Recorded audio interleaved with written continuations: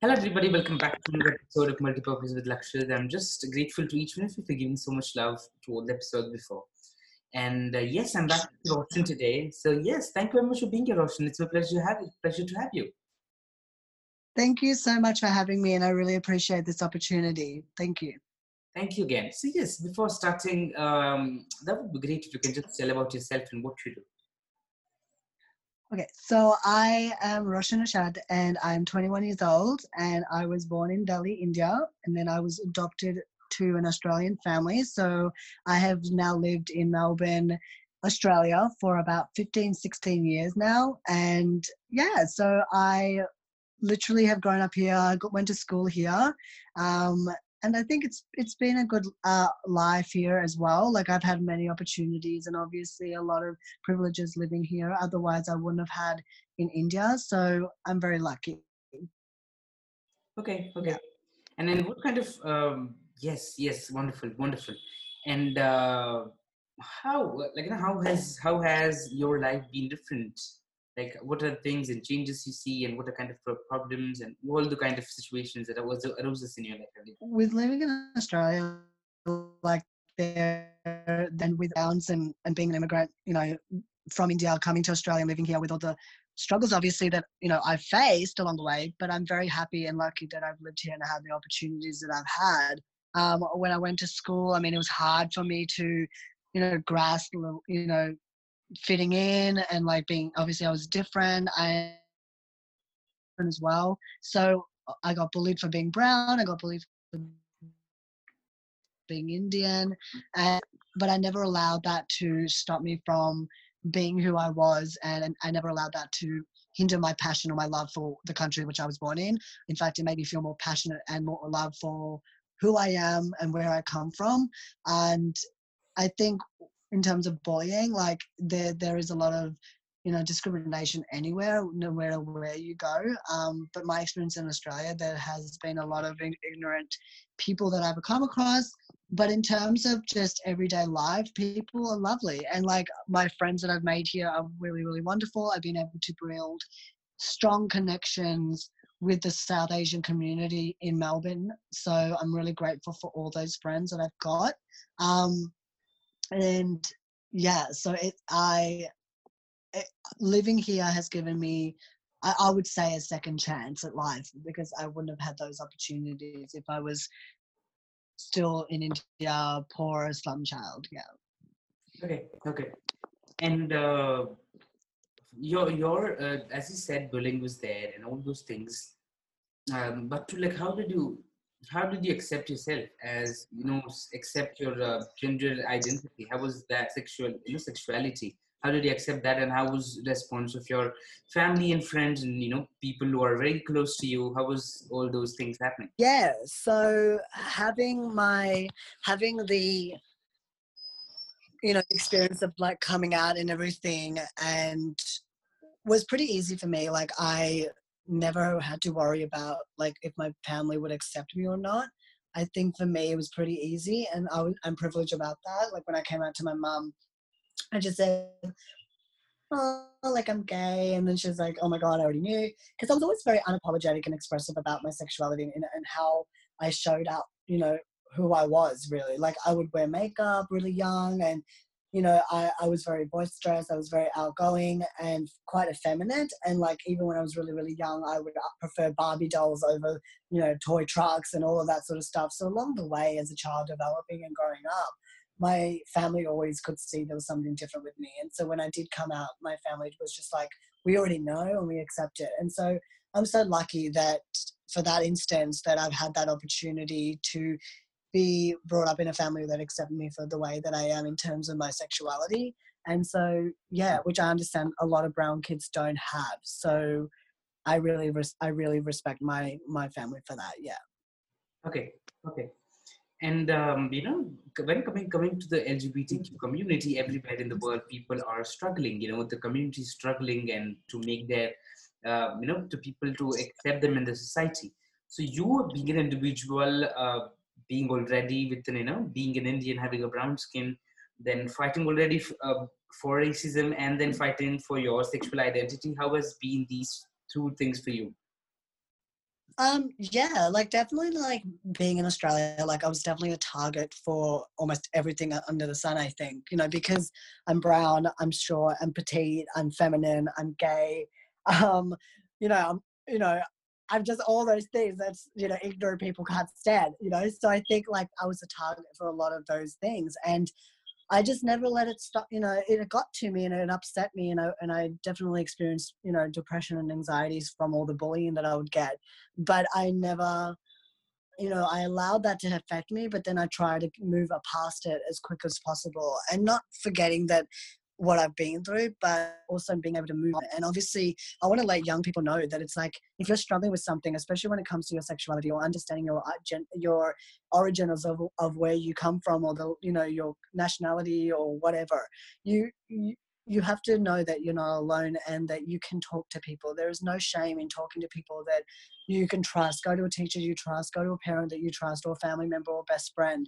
There's no shame in that. And we have to be able to, especially in the South Asian community, there is this stigma of just talking. Like there's nothing wrong with talking and being open about your feelings. And there's strength in that. And the more we talk about it, the less judgment and stigma there is around mental health as well. Like we just have to be able to talk about what affects us and what hurts us. And if we're wanting to empower people in our community, we have to make it okay that if we're struggling to lean on someone or allow them to lean on us when somebody's reaching out. So for me, I think everyone that I've met has been a guidance in some way of helping me cope with my sexuality, or coming to terms with accepting where I come from, and just overcoming my hurdles of self insecurities. I mean, we all go through it, so don't ever feel like you're alone, and talk to people as much as you can that you trust, and don't feel ashamed that you're ever bothering anyone, because real friends will be there for you,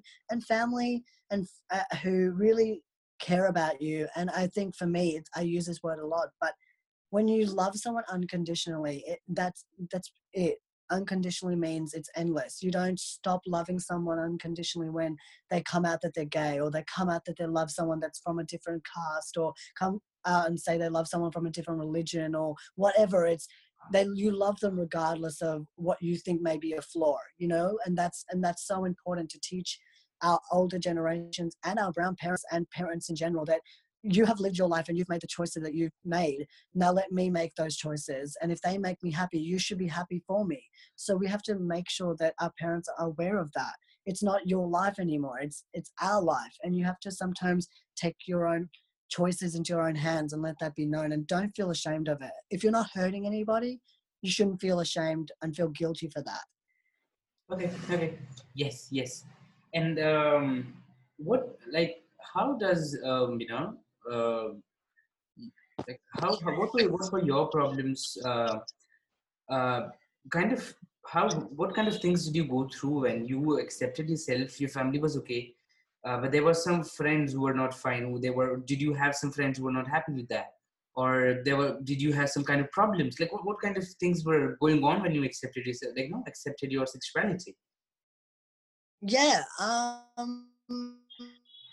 I think definitely like when you're younger, for me, it was, I thought that I had friends that fully accepted me and understood who I was. But I realized, and I don't want to put anyone down, but it really was a lot of my white friends who didn't really understand my background and didn't understand where I came from. And, I felt like I couldn't express my culture as much as I can now, having a close knit group of brown friends, and the people that I have who are friends of mine who are white, who are obviously more educated, more rounded, and friends from all different backgrounds. I think for me in high school and primary school, and through that transitional period of, leaving high school, I had trouble like being able to express my cultural identity. And I found that was such a problem. And I felt like I had to hold myself back because the people that I was mixing around with, I constantly had to feel like had to change myself or sort of suppress my expression.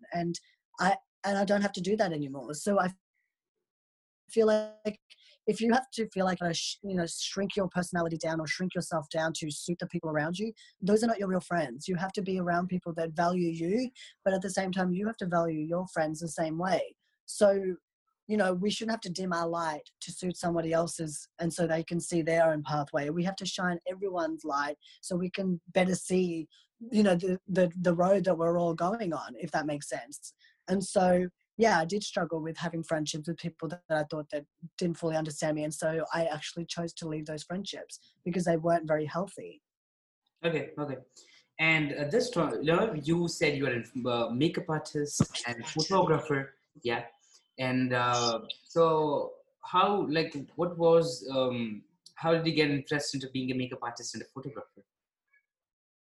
I got interested in makeup and, well, particularly makeup because I have done 14 years of professional trained dancing. So I did tap dancing when I was 4, and then I did Mohiniyattam, and I did jazz, contemporary, like the smallest little bit of ballet, and then I did a lot of Broadway singing arts. So I loved it all, and it was so much fun because being on stage was my passion at that time. Being on stage, being a different character, singing and being extra was my thing, and it still is my thing. And through all that arts, I found a love for makeup because obviously when I did Mohiniyattam, I had to apply kajal and like the dramatic makeup, and I just fell in love with that whole process. And so when I was in high school, I actually got a scholarship into a TAFE course that provided makeup courses, and they obviously loved what I had shown, and so they're like, well, we'd love to have you on board. So that was really amazing, and I thank the careers teacher at my school at that time who helped me get that scholarship. So I was really, really happy about that. And so I got into that industry and I loved it. And so after that, I went into photography because I have loved photography as long as I've loved dance. And so I wanted to be trained in it and know more about it. So yeah, I'm just a very creative person. Okay, okay. And this thing is like when people see you having a beard, having long hairs, what's their reaction? You telling them I'm gay, and like how they react? And even if you don't tell them that I'm a gay or whatever, uh, like I think the people would understand by you seeing beard and having long hairs, wearing, for sure they would understand that. But how's that reaction, and how if somebody tells and make fun of you, how would you react to them? Yeah, so definitely like I look very different to most people in terms of just how I carry myself and how I present myself. I think for me, it's just like if people come up to me and they're genuinely interested in how I express myself and they're like, oh my God, I love your hair, or I love your makeup, or whatever. I think that's really fantastic. But at the same time, I have to sometimes, we all have to realize that, we're not the best. And I have to also explain to myself that it's like, you're not going to be liked by everybody. And so when people do come at me and they do judge me, or they do say something ridiculous, like, are you a boy? Are you a girl? Or why do you choose to do this? Or whatever. And it's like, I sort of do respond very quickly. And I do say like, well, you're ignorant. But at the same time, I have to realize that for a lot of people, they've probably never met somebody that looks like me. So you do have to take the time sometimes to maybe educate them and be like, well, everyone's different. How you choose to express yourself is your choice, and how I choose to express myself is my choice. And with my long hair and my beard, I think it's just a way for me to sort of understand my, I guess, masculine side and my feminine side. I sort of just have a conflict with it. So I have a beard because, it's sort of my safety blanket, I guess. I love having a beard, and I feel like that just makes me feel confident. But then at the same time, having long hair is like this feminine, beautiful, like super exotic, whatever, centric side of myself, which I also appreciate as well. So I think it's just a way for me to understand what I feel on the inside, and I just project it on the outside. So I do get judged, and I do get looks, and I do get annoyed sometimes depending on like how people are looking or approaching me. But I do have to remember that it's like it may not be like a hateful stare. Like sometimes in this generation, we tend to just think everybody hates us if they don't praise us. And that's just not true. Like some people are just curious. And so I'm constantly training myself into thinking and making sure that my ego isn't out there, and I don't think that everyone has to like me. It's maybe they're just curious. So yeah. And how does it affect your mental health? Sorry, how does it affect what? How does it affect your mental health? People telling you things, how that affects your mental health, and how are you mentally disturbs, what things goes on in your mind when things like come up like this? Yeah. Well, yeah, like I'm human, so like I do get upset. I do hurt, get hurt and everything, and it does affect me. Sometimes sometimes I allow it to ruin my day, and I shouldn't. And so I am, even though I'm a very extroverted and outgoing person, I am quite sensitive, and so I think that's what a lot of people don't understand about extroverted people. Like we do seem very extroverted, and like nothing ever hurts us, but deep inside we are quite sensitive, and we don't truly show that side of ourselves all the time. So when people do say something, yeah, it hurts, and I have to just remind myself, like, it's just in the moment, like, don't let it ruin my day. And I have suffered depression and I have suffered anxiety, so a lot of that stuff is terrible. And like, I've spoken to professionals about it. I've spoken to people that I love and trust and who I know that will give me the best advice. And this is, again, going back to having an open line of communication with the people you care about that really respect and understand you, that there's nothing wrong with talking about how you're going mentally. You have to sometimes do a mental evaluation, sometimes either on yourself or just have someone to talk to, because it's important. Like we can't